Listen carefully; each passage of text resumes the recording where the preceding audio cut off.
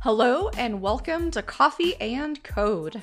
I'm your host, Ashley Coffee. Coffee and Code is your weekly rundown for the latest top tech news from around the world, delivered every Wednesday. On this show, you'll find a mix of the latest news in the tech world, including privacy, infosec, startups, and more, including interviews with experts, innovators, and practical everyday tech tips to level up your life. Subscribe to Coffee and Code to be notified when new episodes go live. You can also find me on Twitter at AshleyCoffee_. That's ASHLEYCOFFEY_. And on Instagram at AshleyRCoffee89. Thanks for listening and welcome to Coffee and Code.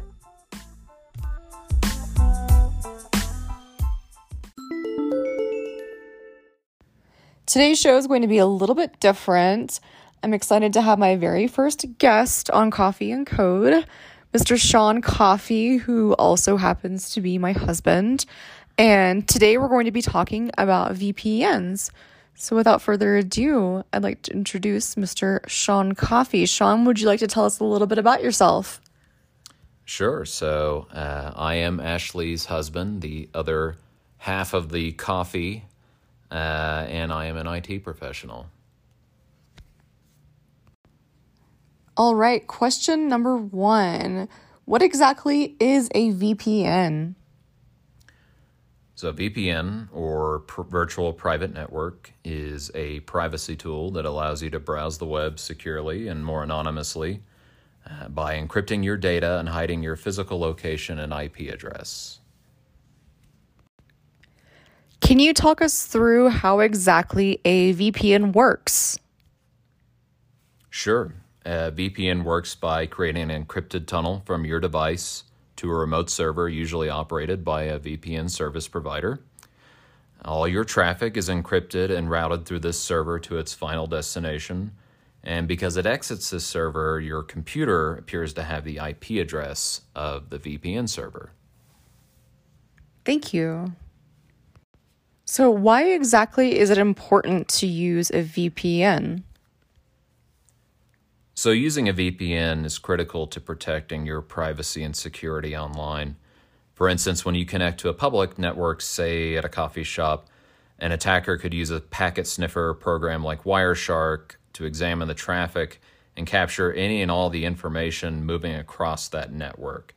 Sometimes an attacker will go as far to even set up a fake public Wi-Fi network for unsuspecting users to connect to. But there are other reasons to use a VPN beyond just what cyber criminals are doing. Your ISP, your internet service provider, has an incredible amount of insight to your web browsing habits.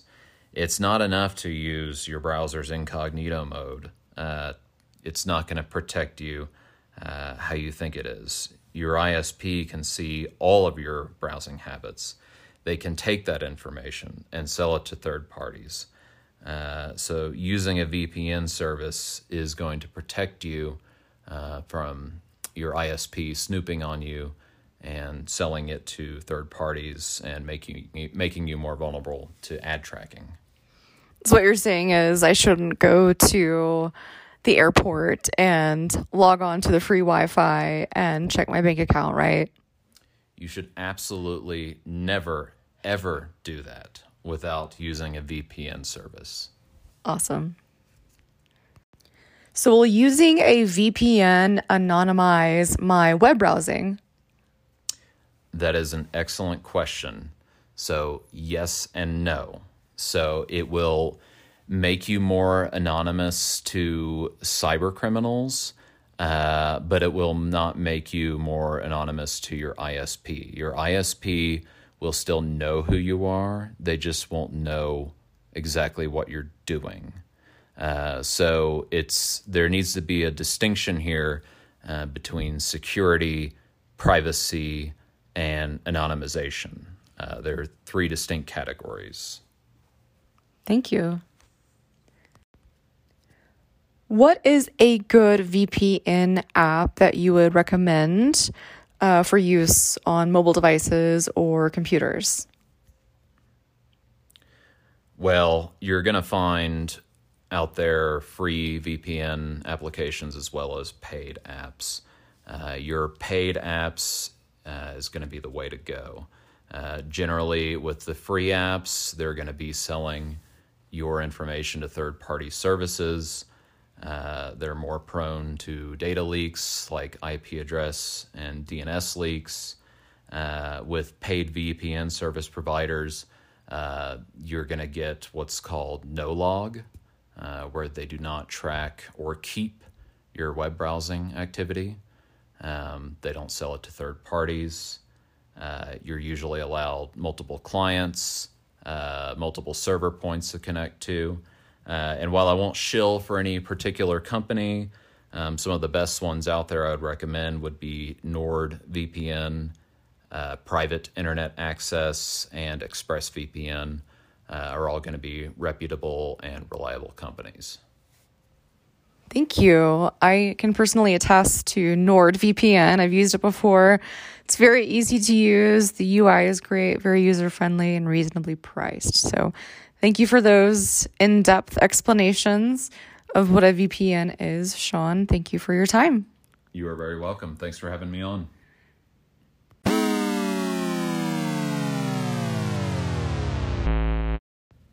It's time for your weekly tech tip.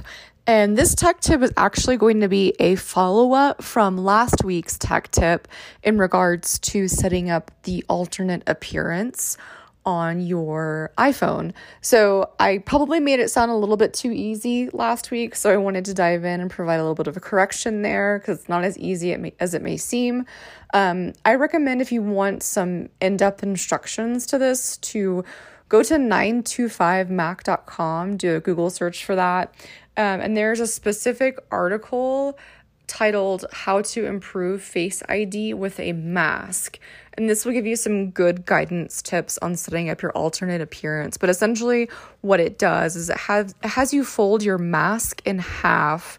And for the first pass of the face, setting up the Face ID, it has you hold your mask on one side of your face.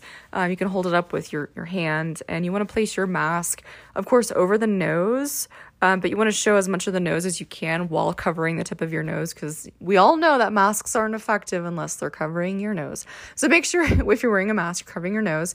But setting up the Face ID, you'll set it up with the mask folded in half. You'll set the first half of your face up, and then when you do the second pass, you'll hold your folded mask on the other side of your face. And once you have that set up, it should work. I've seen on my phone personally probably about like an 85% success rate, which isn't bad, but I can't guarantee it's going to work 100% of the time. But definitely go to 925, that's 9, the number 9, TO5, the number 5.com, and look for that article titled How to Improve Face ID with a Mask. It's super informative. It helped me with the details. So I hope that was helpful and useful.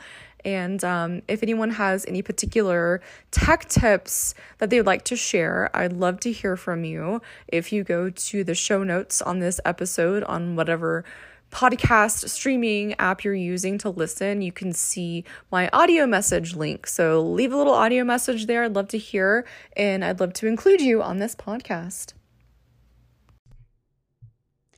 And that's the scoop on coffee and code. If there's a specific topic that you want to hear more about, let me know by visiting anchor.fm/coffee-and-code/message. I'd love to hear from you.